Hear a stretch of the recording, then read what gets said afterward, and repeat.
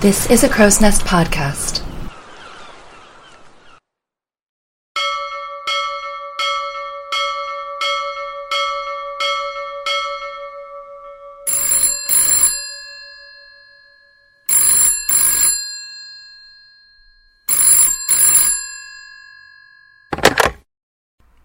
Hello, and welcome back to Titanic Talkline. I am Alexia because I have not changed.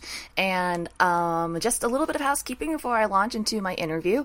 As always, I have merch available. I have buttons, I have pins, I have stickers. If you send me an email at titanictalkline@gmail.com, we can work something out no matter where in the country you're located. And you can also find a link to my t-shirts in my link tree, which is available on all my pages. And you should totally get a t-shirt because that's lots of fun.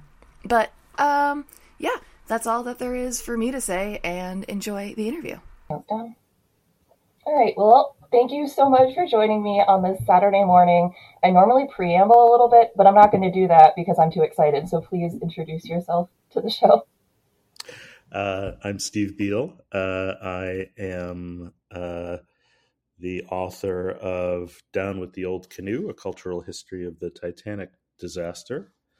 And I also edited a book called Titanica, The Disaster of the Century in Poetry, Song, and Prose. That is awesome. And I have to say, I, like many Titanic enthusiasts, have read many books, but I have to say I found yours one of the most unique and informative. Because I think, maybe I'm speaking for myself here, but I also like to do that thing where I talk about everyone else as though I'm not the only idiot in the room. But I think for me, what I really enjoyed about your book is that I hadn't considered the cultural history, or that I had, but my knowledge of it was quite limited. So it was one of those things where I had the abstract notion of things are different.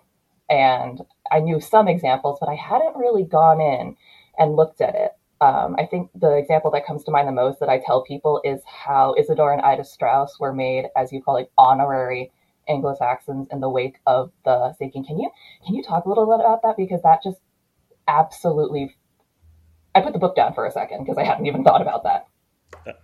Yeah. So, there was a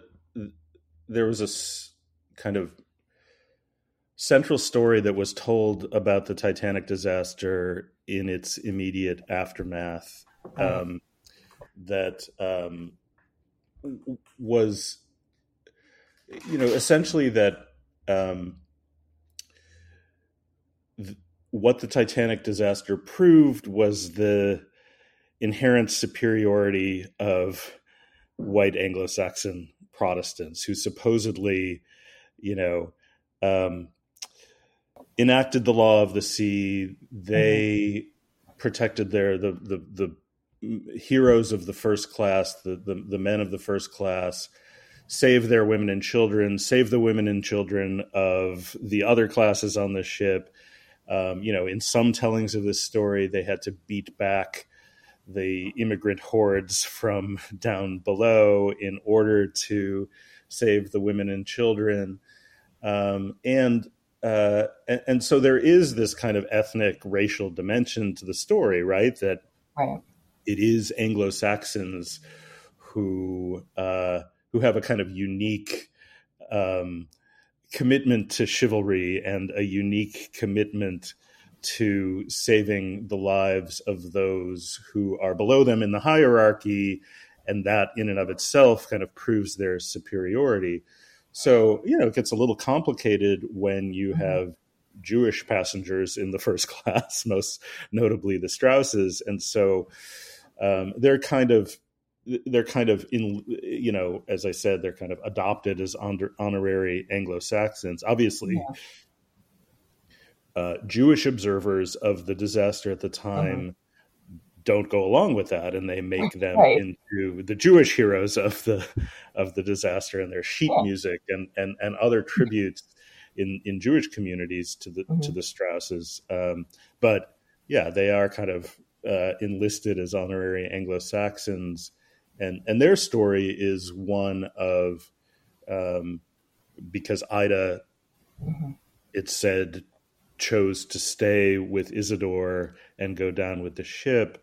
That's also put to other uses. Mhm. The sanctity of marriage, for example, at a time of rising divorce rates.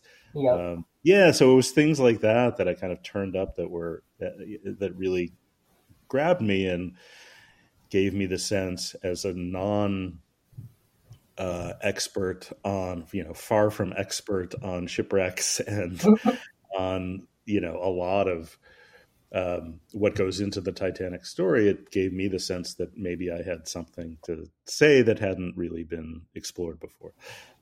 You absolutely did, because there were some things in the book that I read and I was like, oh yeah, I remember that, or gosh, how terrible. But then there were some things that you don't realize how bad it is until someone puts it in front of your face. Like when I was reading the section where people, I'm misquoting, I'm sure, but where people were outrightly stating, like, yeah, we had to, as you said, beat back those Italian mongrels. You're just like, that was such an unnecessary addition to your sentence, man. Yeah, and there are cartoons, one of which I think I reproduced in the book, With of Archie Butt, with Archie the Butt, rifle. Oh, with a gun in his hand, sort of shooting mhm. down these, quote unquote, swarthy, um, uh, probably Italian immigrants who are trying to rush the boats. And so, They were very yeah, I mean, obviously like, Archie Budd in particular, kind of is held up as, because he was a significant, figure in the military and an aide to presidents. He was sort of held up at the time as the embodiment of this Anglo-Saxon manhood that stood in the way of the rabble down below. it. It's interesting because over the last week or so, I think 17 of my friends sent me that Washington Post article that just Right. came out about Archie Butt and the person whose name I now can't remember because it's not nearly as funny to me. Millet? Yeah, Millet. Frank Millet. Yeah, yeah. Frank Millet. And I am not a historian, so I can't give an official opinion and be like, for sure or for not. But it reflected me back to your book where I was just thinking of, okay, this is the same debate we're sort of having. I wish we weren't having it, but we're kind of having now about the Hamilton thing, about who's telling the story.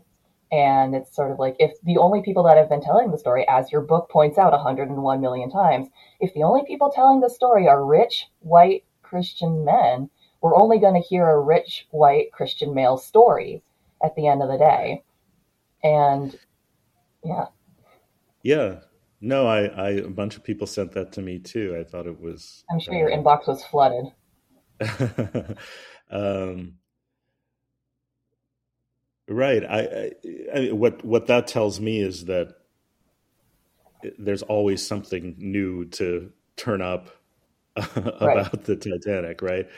Yeah. Um, yeah, and what gets lost in the sort of mythic version of the disaster that's spun out in Mhm. 1912 and its aftermath, what gets lost often are the real people behind this, Yeah. and um, I think the story about Archie Butt that came out, I think it came out a few years ago with Richard Davenport Hines, but the Post Mhm. for some reason kind of picked it up recently, is that the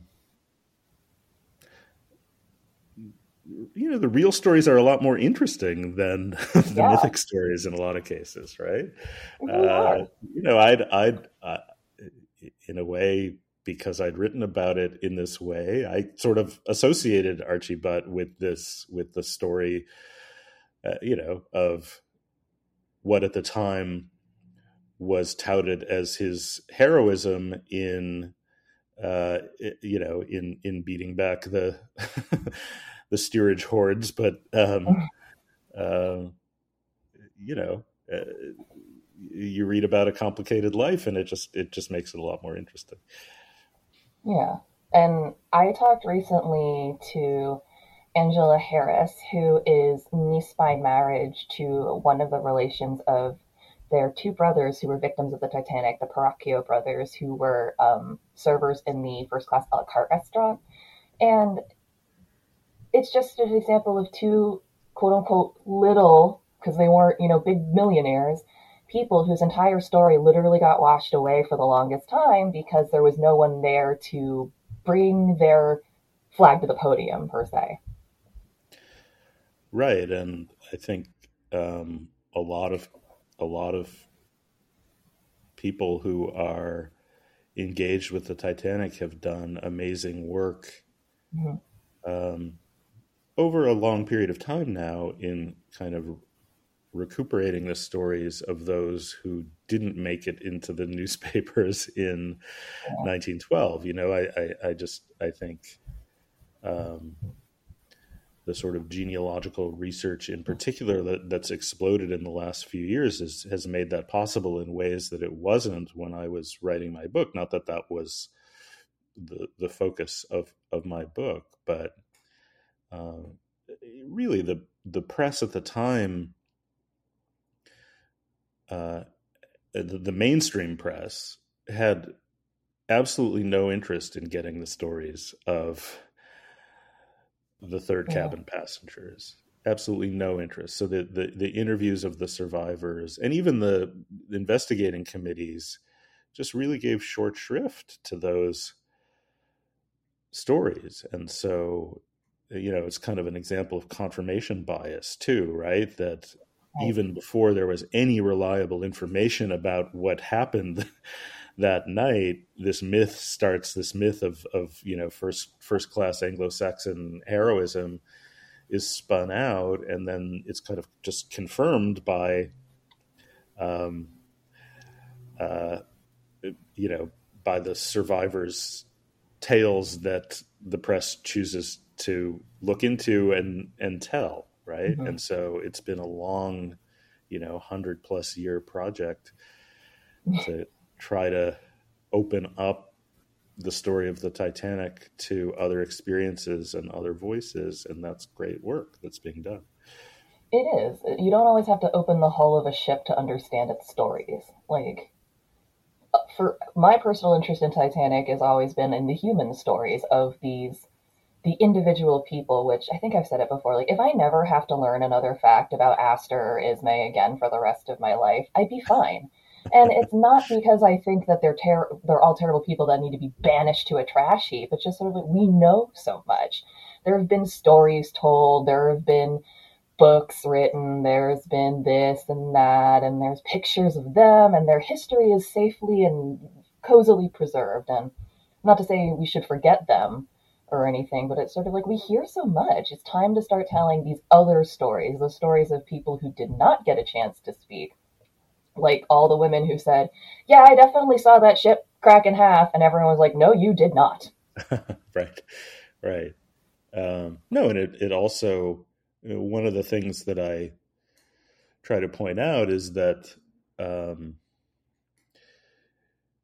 those who are kind of challenging this myth at the time from various perspectives, including a feminist perspective, noted how, especially in the early stages, getting into a lifeboat may have been a more terrifying and brave act than not, right? Given, and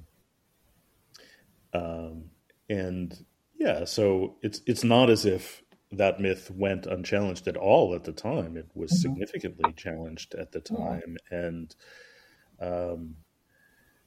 maybe because of limited resources, the immigrant press, the foreign language press in the U.S. or the socialist press, wasn't able to do an especially thorough job of collecting the stories of those who were excluded from the sort of mainstream narrative of it.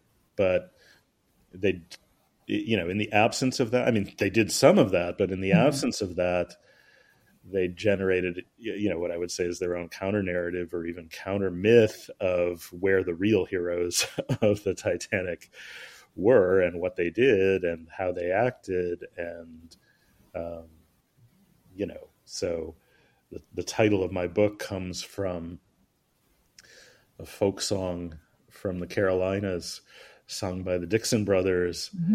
where, uh, you know, contrary to Titanic generated a huge amount of music, right?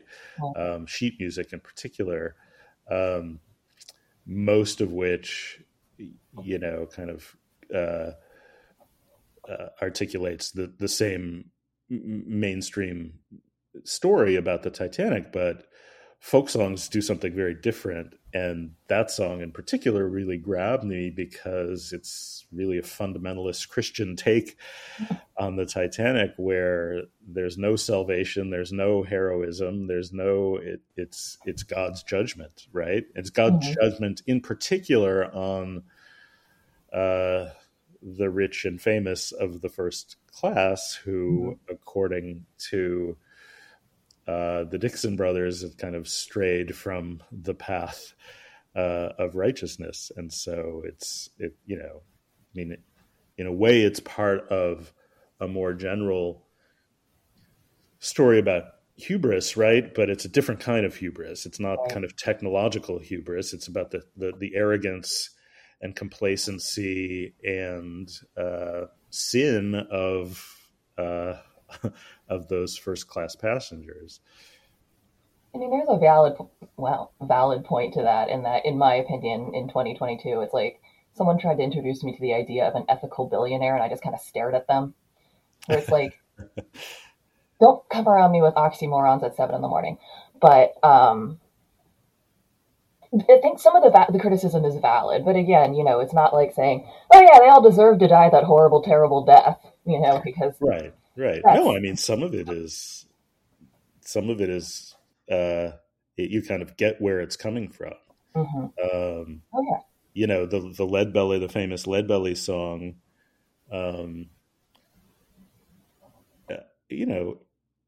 basically, celebrates the fact that, I mean, it's a made up story, but the idea behind the song is that the heavyweight champ Jack Johnson wanted to get on the Titanic and was denied passage because of the racist captain. And so there's a kind of celebration at the end because Jack Johnson wasn't on board the Titanic, or,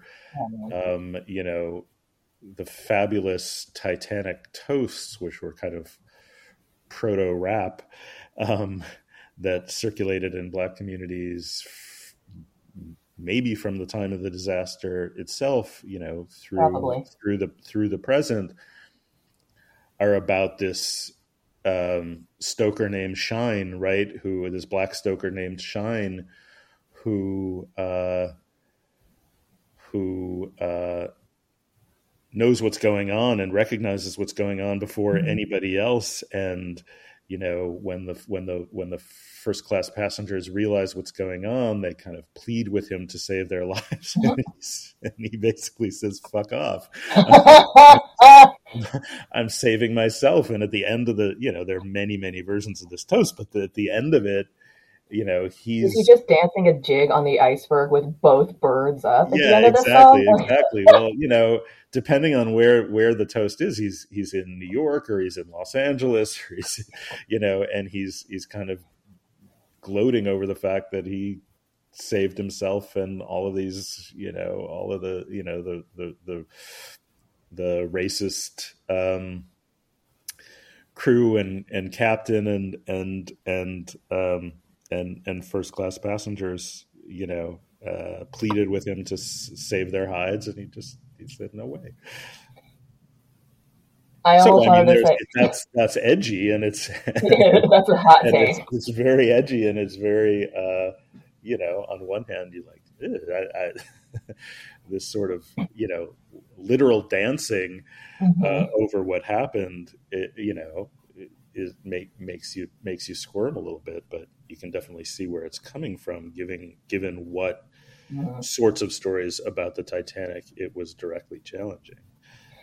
Yeah, and I think that's really important too because I know that one of the arguments that people make when we're unearthing these stories is sort of like, well, why do we need to know all this now? It doesn't really impact the narrative. Like, this is just stupid. We don't need to know that Archibald was gay. It doesn't matter. And, it's one of those things where, on the global scheme of things, when you look at like Titanic as a big, massive entity, does it matter that X person was of Y or Z or whatever? No, but because it is a human story and we're trying to learn about people and from people, it's important to uncover these details, at least in my opinion, to build a more perfect look at, not perfect, but just like a more wholesome look at who these people were, because they weren't angels and heroes that were like living on this ship. They were people, regular people. Right. And I think, one of the kind of consistently fascinating parts of, or one of the things that I think draws people into the Titanic story is this desire to project ourselves into it and imagine what we would have done, right? Yeah. So, and because because it didn't happen instantaneously, Mm-hmm. it did allow for people to react and behave in a wide variety of ways. Mm-hmm. And so, in 1912, that the way that people acted, reacted, behaved in most tellings of the story was, they acted according to who they were in a racial, class, and gender hierarchy. Mm-hmm. So one reason why it's important to revise that and really to kind of, do this hard work that a lot of people have done of Mm-hmm.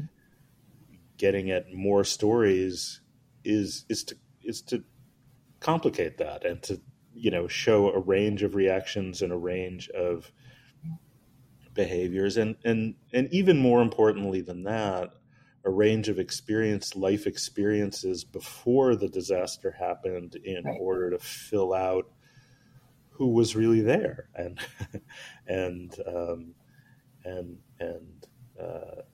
you know and and to not make this exclusively a roster of the Ismays and Astors and Wideners and et cetera. No offense to the Ismays and the Astors and the Wideners and all of them, but I know their names. Like, look, I'm able to recite them. But I can't randomly, if someone stops me on the streets, like, quick, who's your favorite second class passenger? I'd be like, oh, shit. I wouldn't know. Maybe I should find that out. But it's like, it's a little embarrassing to admit that I'm like, I don't really know. I know more crew members' names, but it's still just sort of like, I don't know these stories. They're just, no one was seeking them out. And it's part of untangling things. Like we're seeing it a lot here with uncovering story. Like there's a lot of stories that I was fortunate enough to know growing up. Like I always knew about the Tulsa Race Massacre.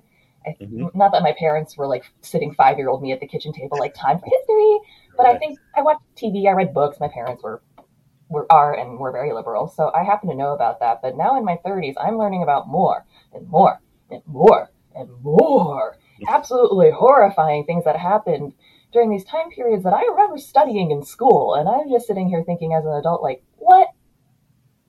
What the fuck? Like, I feel like I should know these stories, and not because I want to go out and set things on fire, but because it's important to understand that you can't learn anything from an incomplete history. Yeah, and I think that's one of the one of the other aims of the book was to challenge the idea that 1912 was the good old days, right? Yep. And which I'm a huge admirer of Walter Lord's A Night to Remember, and I Mm-hmm. have the pleasure and honor of spending some time with him and Wow. hearing him tell his story, and I go back to that book or have gone back to that book time and time again, and it's it's amazing. And on one hand, I kind of admire the kind of boldness of what he says toward the end of the book, which is that the Titanic marked the end of an innocent time, and on the other hand, I don't buy that nostalgic vision of 1912 at all, and that's why I chose to start the book in the way that I do, which is to kind of tell the stories of other things that were happening at exactly the same time as the Titanic disaster, and in what may strike some people as a provocative move to kind of start a book about the Titanic by writing about lynchings, and by writing about labor strife, and by writing about both suffrage protests and the incredibly strong reaction to suffragism and feminism in 1912. It was just it's true that it's before World War One, and right. in that sense, it's a relatively peaceful time. But it's not a time of devoid of significant conflict and significant strife and significant issues, and all of that feeds into how the story of the Titanic was told in 1912, right? By both those who articulated the kind of narrative of first class chivalry and heroism, and those who challenged that narrative. It reminds me a bit of people who bring up that they long for the good old days in the South, where it's like, all right, because back in the day, your family owned other people. You weren't the owned. I'm pretty sure that the people who were the owned would have a very different recap of that little time period. And it reminds me a little bit of that, where it's like, it very much depends on who you're asking. If you're asking, the daughter of a slave owner who's rich, if her life was good, she'd probably be like, yeah. You ask her maid, and that woman might beg for death immediately. It's just, whose narrative is being told. And if every narrative is being told by the Astors, the Guggenheims, et cetera, they're going to have a very different view of the world than literally everyone else. Absolutely. And which is why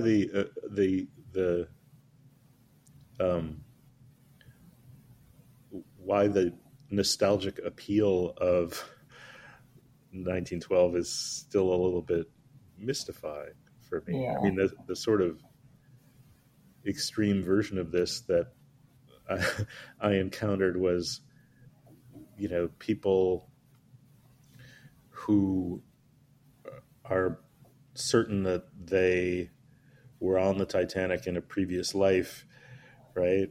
And those people are always, I'm probably overstating the case here, but at least the ones that I'm aware of, those are never the kind of Syrian immigrant. In their past lives, they were never the Syrian immigrants. Right. In the third cabin, they were always Dorothy Dixon, is that her name? Or somebody? Yeah. They were always rich and powerful people in the first class. And that's a kind of extreme version of this nostalgia. It's just weird. I mean, it's just weird to be nostalgic for a more rigid class system, among other things.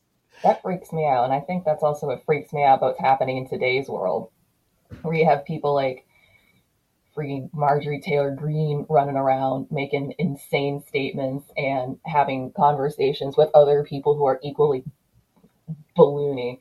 And it's just like, what the hell is happening? Where she's not outrightly saying she's nostalgic for an old time, but she's definitely representative of those very restrictive values. And that's sort of like, why is that appealing to you? I don't understand. Well, the whole the whole MAGA thing, right? Make America Great Again was so. Ugh. What is that? What period of time is that looking back to, and what? uh, Slavery. yeah, well, right, and They won't say it, but that's that. yeah. So yeah, I mean, I get the appeal of nostalgia, but I also, in this case, in the case of the Titanic, in particular, I think there are some I think being drawn to it out of a sense of nostalgia uh, involves some unexamined assumptions about what that imagined past that that you're nostalgic for Mm-hmm. was, and what you're excluding, and what you're glossing over about that past. Right. It's the argument where people are like, yeah, some people, some black people have white ancestors. It's like, do you know how that happened, friend? Right, right, Wasn't a choice, right, right. but it's it's always curious to me where it's like I can see being nostalgic for certain things, like, oh, I wish we still dressed that way. Okay. Yeah, and that's a good point, and that's a lot. That's definitely a lot of it. It's not really that a lot of people are nostalgic for a time where it was the kind of go-to story to celebrate Anglo-Saxons and to Mm-hmm. denigrate um, uh, the swarthy people in the third class. I think a lot of the nostalgia is just for the glamour of the ship and the um, um, yeah, and that's what the Cameron film does so well. It sort of, even though it's a little bit more complicated on the nostalgia issue, it's it's so, for so many people when that came out, it kind of made so vivid the luxury and the splendor of the ship and the dress and all of that, even though ultimately it comes down on the side of this was an oppressive this was an oppressive world. Yeah. I think that's important to remember. I mean, because it does build a lot of context into things that you just never considered, such as it's almost unfathomable now to think that if a cruise ship was going down, we would barricade certain people in certain places. We're like, sorry, you're not human enough to go up yet. We just need to wait.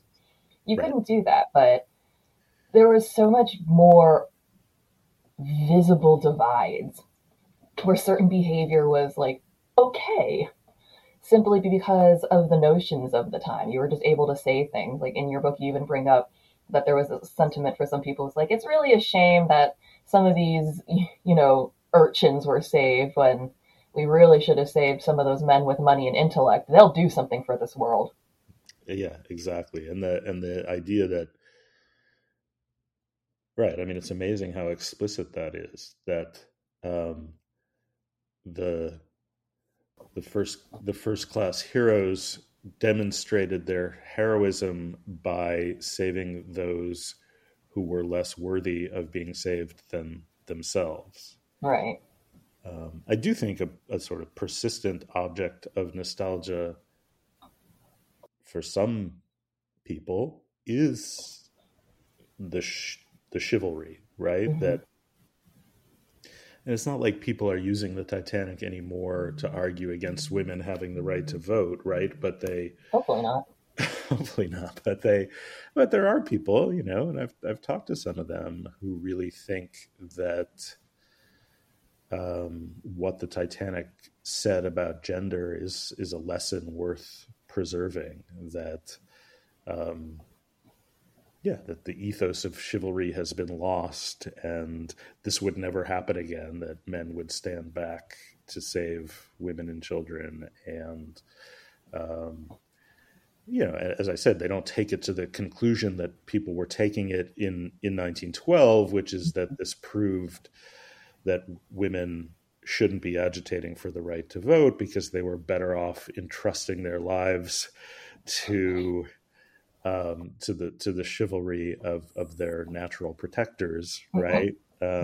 But there's still an element of that, you know, in the nostalgia for the chivalry that was said to be displayed on the Titanic. I think where I'm coming down is that I'm a little pedantic, and that I think people should be careful with their words. Because if you say, oh, I'm just nostalgic for that whole time, it kind of implies a lot of things. But if you say, oh man, I really wish we still had tea time and men and women both wore amazing clothing and went for strolls, it would be like, you know, me too. Yeah. Because those are things where I'm like, those are the superficialities of the time, where it's like, yeah, you can want that if you want to. That's normal and it's fine. If you're like, oh man, I wish we could go back to the days where I could pay pennies to a handmaid and she'd be with me my whole life. It's like, no, you don't get to suppress people anymore. You don't, that's not how that happens. You actually have to pay them living wages, not a 1 penny and a snap pea pod at the end of the day. Like, it's not how it works anymore. Yeah.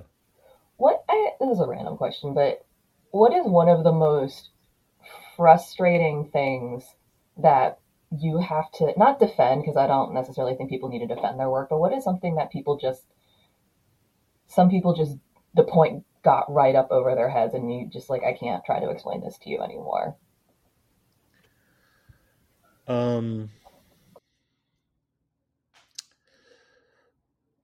Well, in some of the reviews when the book, or one review in particular, when the book came out, Mm-hmm. you know, the reviewer said that, in effect, that I think that there are only stories about the Titanic, right? That I kind of I kind of, you know, don't think that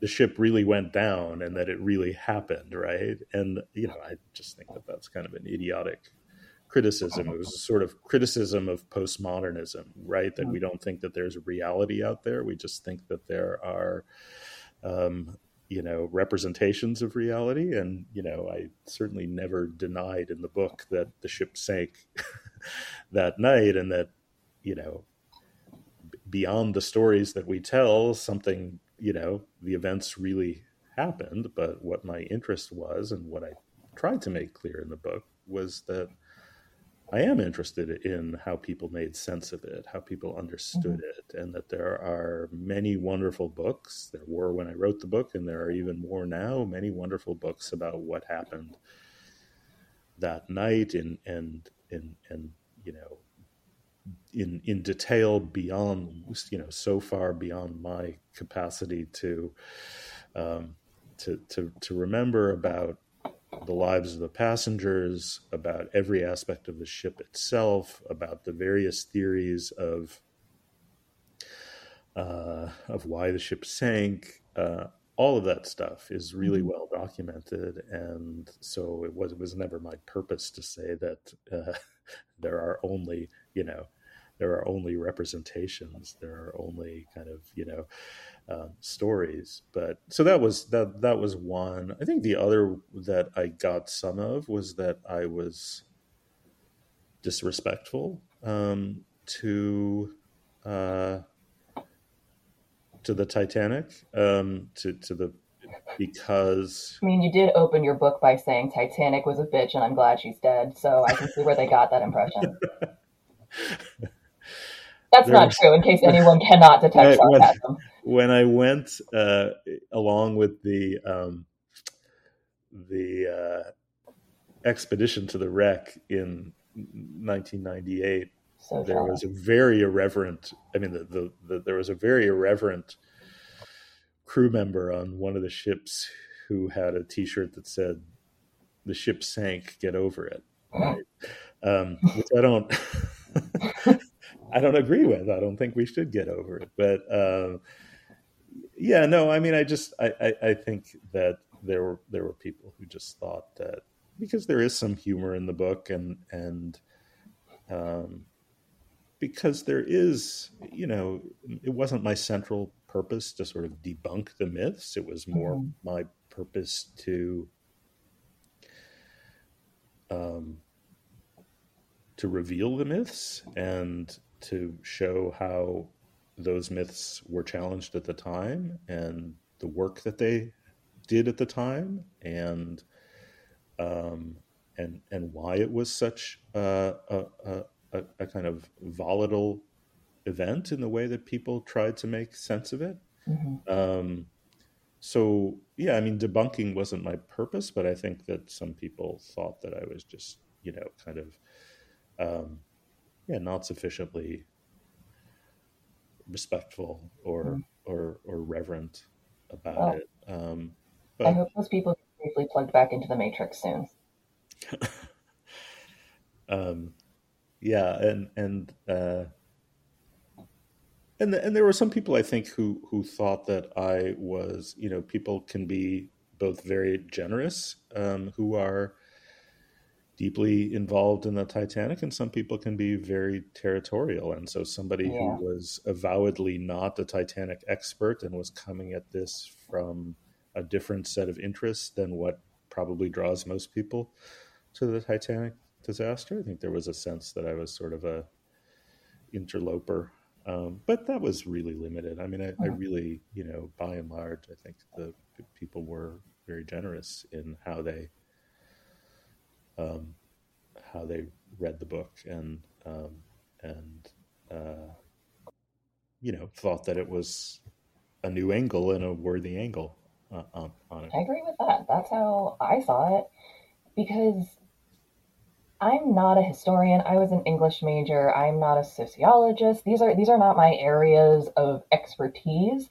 I am interested in the human stories of things. So reading your book was just everything I'd wanted. It was so many human angles and stories and viewpoints about an event that I'm interested in, and you almost barely talk about the ship. Well, I mean, you talk about the ship because you're about Titanic, but you're not giving us a tour of the vessel. That's not what your book is about.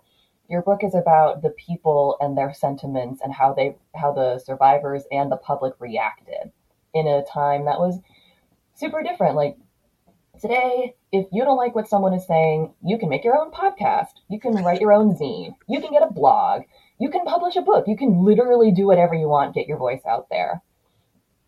You couldn't do that in 1912. If you had a story to tell and you were just like some broke woman in a cottage, which would have been me, no one is going to listen to me, even if I was eloquent, even if I had written it all up by myself. They would ask me who I got to do it.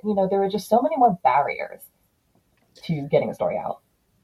I think that's true, but that's definitely true. I mean, there are many more ways of getting a story out now, and um, you know, although also maybe more barriers to who's going to take the time to find Yeah, your story in the kind of glut of information out there. also true. But one of the things that really amazed me and kind of convinced me fairly early on that there was a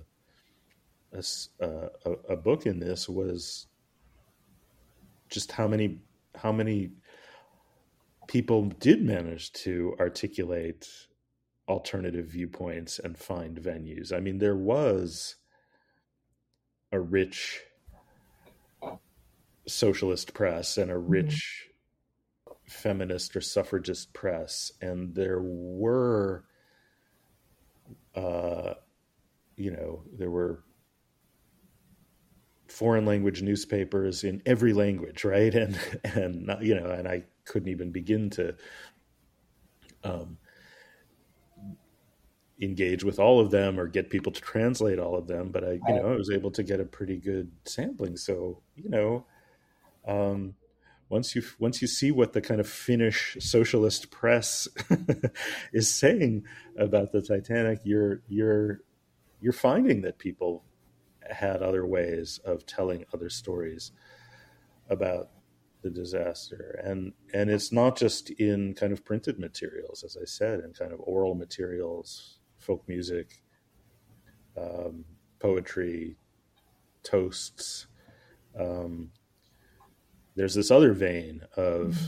um, of of alternative voices and different tellings of the story that was, not completely untapped at all when I Mm-hmm. wrote the book, but that hadn't maybe been put together in quite the same way to really tease out how the mainstream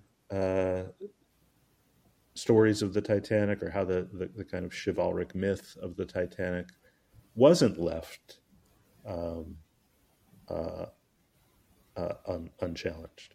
Mm-hmm. And that is a good point. I think what I was thinking of was accessibility, and Oh yeah, that, definitely. like, Right. if I printed out 100 issues of my newspaper, there was absolutely zero way that I could get it to China in 1912. It was just like, Absolutely. just as an independent, like, one person, be like, well, it stays on the block, I guess. Right. Right. No, and it would have just, I mean, I researched this book in the '90s, right? And Mm-hmm. um, it would have been a much different book to research now, right? I mean, very little was digitized at the time, I mean, just to kind of gather up these newspapers and other sources meant, looking at microfilm, right? Yeah, I was just talking. That's a much more laborious. I probably would have finished it more quickly. I mean, I think there are good things about that kind of work, but I think that especially affected the chapter that I wrote about Titanic buffs, Mm-hmm. because that chapter in particular is of its moment, right? I mean, it's these are the people that I could identify because they published journals or because they formed organizations, right? And I think, Right. first of all, I think the Cameron movie totally blew open the world of Titanic, Yes, yes, it did. Titanic interest, and people who um, devoted a lot of time to the Titanic. And then, obviously, the way that people who are interested in the Titanic can get to know each other and communicate with each other has, changed completely from the moment that I was looking into this, when essentially there was Titanic International and the Titanic Historical Society, and those Right. were the kind of organized um, ways um, of being a Titanic enthusiast, as the Titanic Historical Society used to call themselves, right? And so, Right. um, and their publications were the way that people got their research about the Titanic out into the world if they weren't able to, write books themselves. So yeah, it was just a Mm-hmm. much different kind of landscape back then. You mentioned, obviously, you said it would be different if you wrote it today, but, like, if you were to not retroactively rewrite it, but if you were to, like, give your thoughts on, say, Titanic and social media and how that has changed things, what do you think of all that? Because there is a lot. There every corner of the internet you can find a Titanic something, a group, a subreddit, a hashtag. Yeah, I don't think I have anything very lucid to say about that, except that it really has opened up the Titanic to many, many, many more perspectives. I mean, I do think Mm-hmm. that the version of the Titanic that certainly the Titanic Historical Society, and to some extent Titanic International, which split off from it, I think on one hand, those were welcoming organizations, Mm-hmm. um, and became the way that a lot of people were able to find others who shared their interest in the Titanic, and offered, venues for people to publish their research, as I said. Um, but they were also limited in a lot of ways. And I think that there were Right. certain dominant voices in those communities and in who published books about the Titanic and what their interest was in the Titanic. And I absolutely think that the internet and social media have thrown that wide open for, and podcasts as well, of course, have opened up the the the the range of voices who are able to participate in the discussion, and just kind of proliferated different Titanic communities. There were basically these two main Titanic communities out there, and as you said, now there are it's all over the place.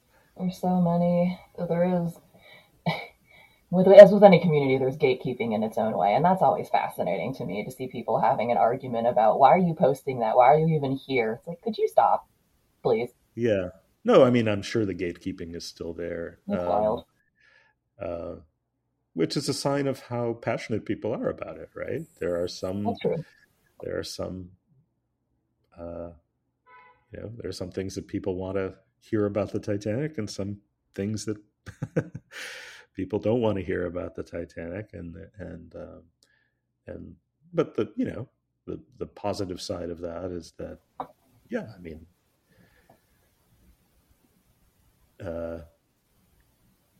gatekeeping is never good, but No. Kind of passionate adherence to views, is what makes historical research work, right?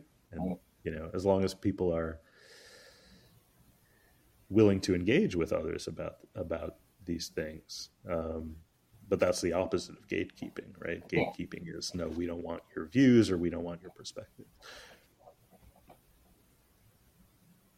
I'm one of those people that came to Titanic via the Cameron film because at the time the movie came out, I was 8 years old.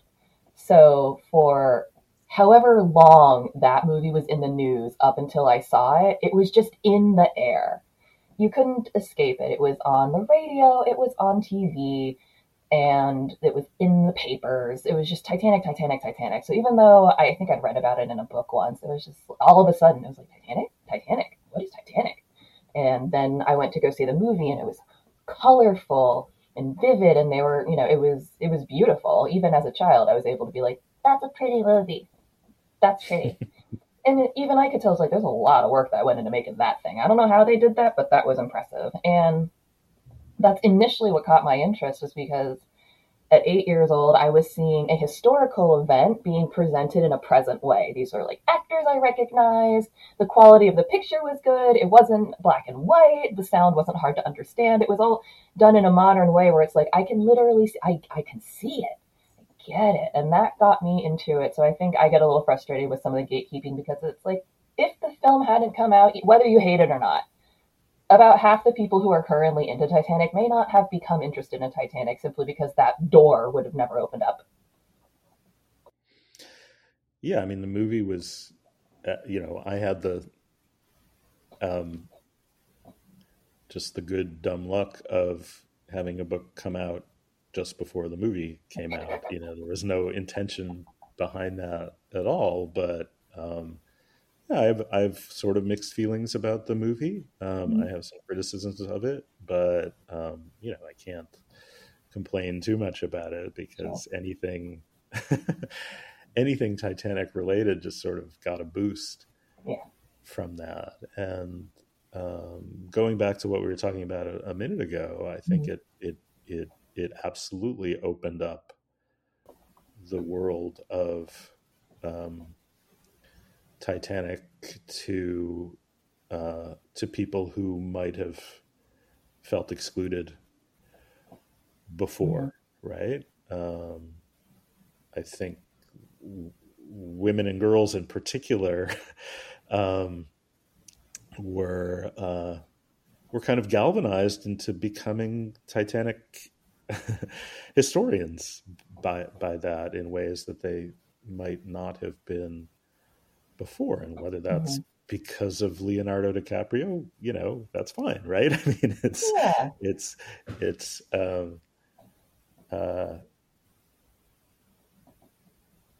and at this point, I think it's impossible for anybody, including me, who came to the Titanic before Mm-hmm. the movie, to sort of see the disaster Yeah, without seeing it in some sense through those stunning images uh, it is well done. from the Cameron movie. And I do think the movie did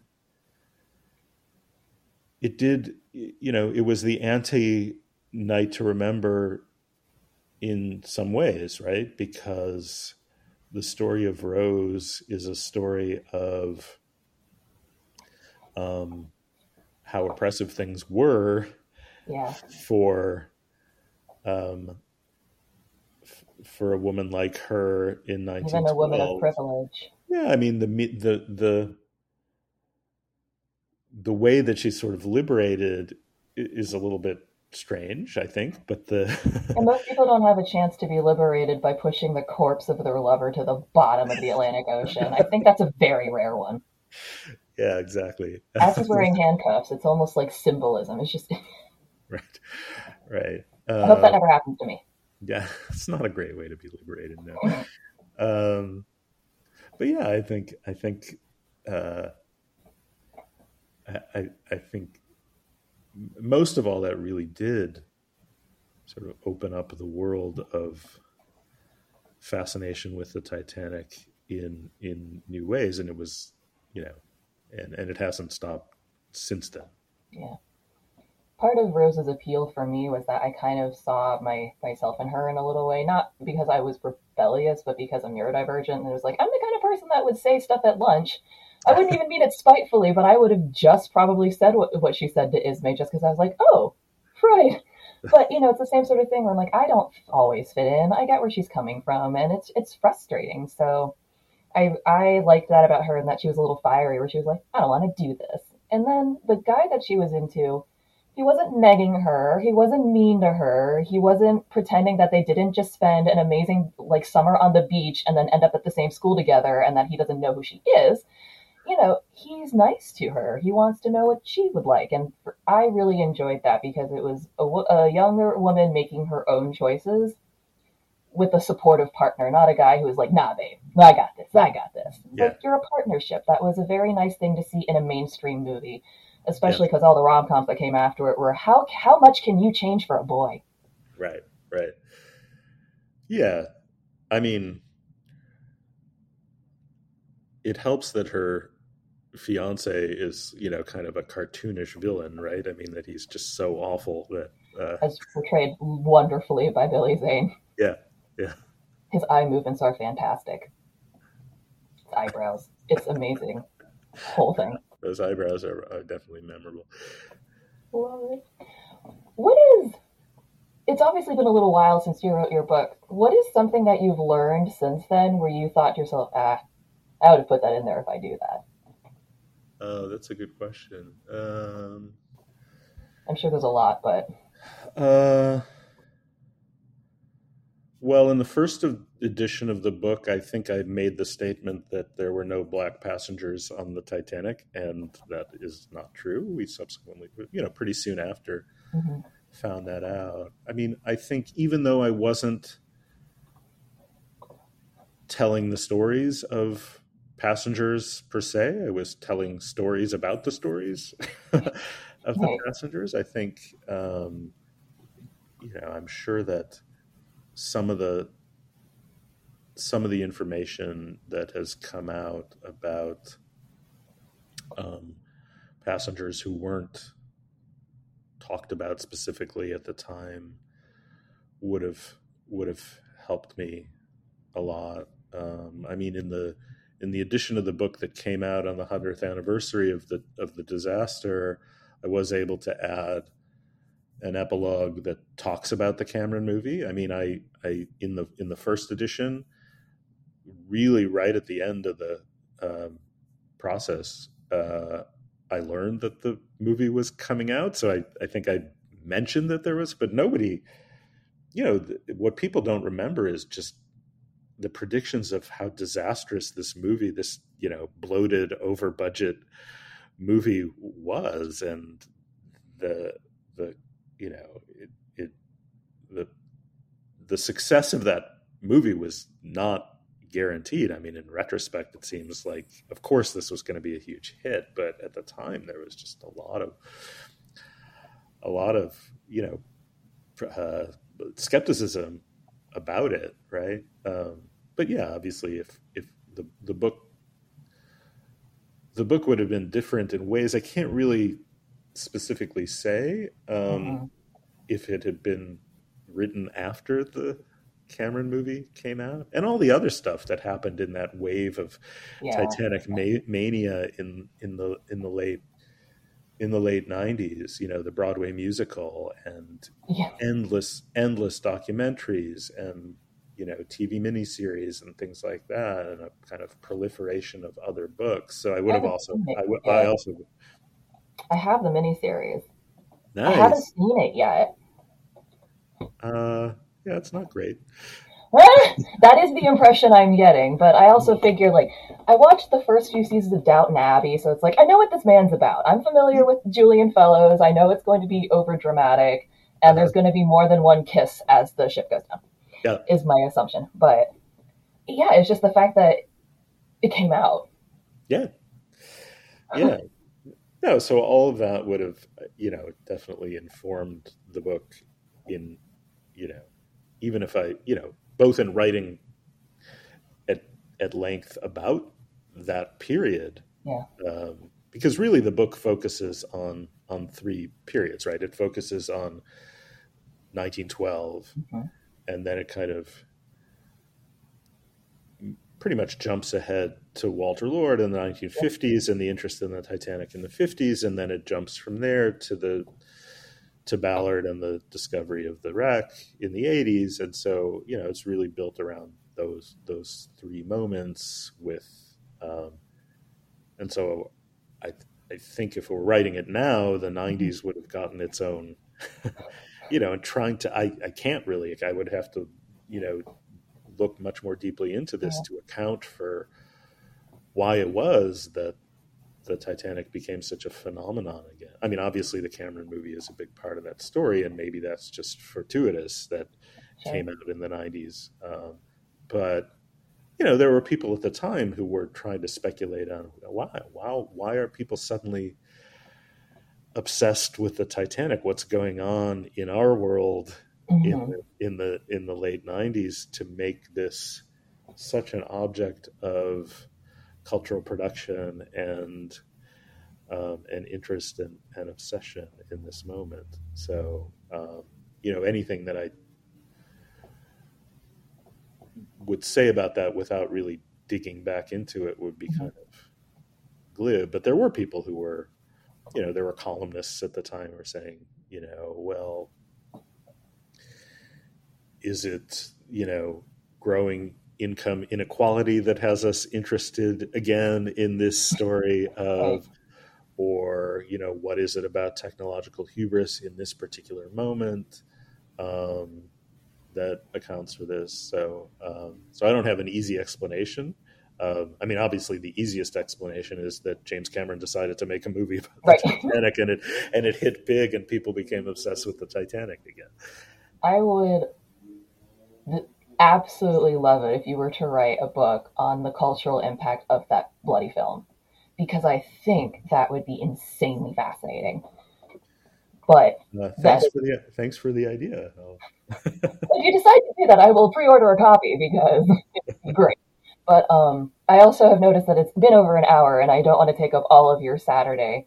But thank you so much for coming on this episode. I'm just going to fangirl a little bit. Like, I read your book, and immediately it was like, I want him to come on my show, but he's never going to do it. And then I talked to LA Beatles, and she just was like, why don't you just send him an email? I was like, no, I can't. I won't. I can't. And then I sat on it for a few weeks because I brought up this book in every episode I have done so far to bring up a point. In almost every conversation I have about Titanic, I'm like, in Stephen Biel's book, there's always a point I can bring up, and it's always an interesting point. Like, I've been telling so many people about the Isidore and Ida Strauss thing, and it has been a very fun way for people to be like, I didn't know that. and get really excited about a fact, not necessarily because it's Titanic, but because they're like, that's just a story I didn't know. So I am really honored you decided to come on. I absolutely loved your book, and I really, really encourage anyone who has even a passing interest in Titanic to pick up a copy. Well, thanks so much. I'm glad you sent the email. Oh, thank you. It's great to talk to you. You too. I'm going to hit the stop. You guys, I absolutely have to thank Stephen for coming on the show again. I reference this book constantly, all the time, in conversation, in this podcast. I'm all over with it. So I highly encourage you to read it. The book is called Down with the Old Canoe, A Cultural History of the Titanic. And again, it is done by Stephen Biel, Biel. Highly recommend you check that out. Thank you guys for listening, and I'll see you in the next one. Bye. Titanic Talkline was created and produced by me, Alexia. Be sure to keep up with the show on all the social medias at Titanic Talkline on Facebook, Instagram, and Twitter. That is all one word, Titanic Talkline, TITANIC TALKLINE. If you want to get in touch, be on the show, sponsor the show, or have a question or anything you want to tell me, send me an email at TitanicTalkline, again, all one word, at gmail.com. That's TitanicTalkline at gmail.com. Thanks so much, and I'll see you next time. Bye!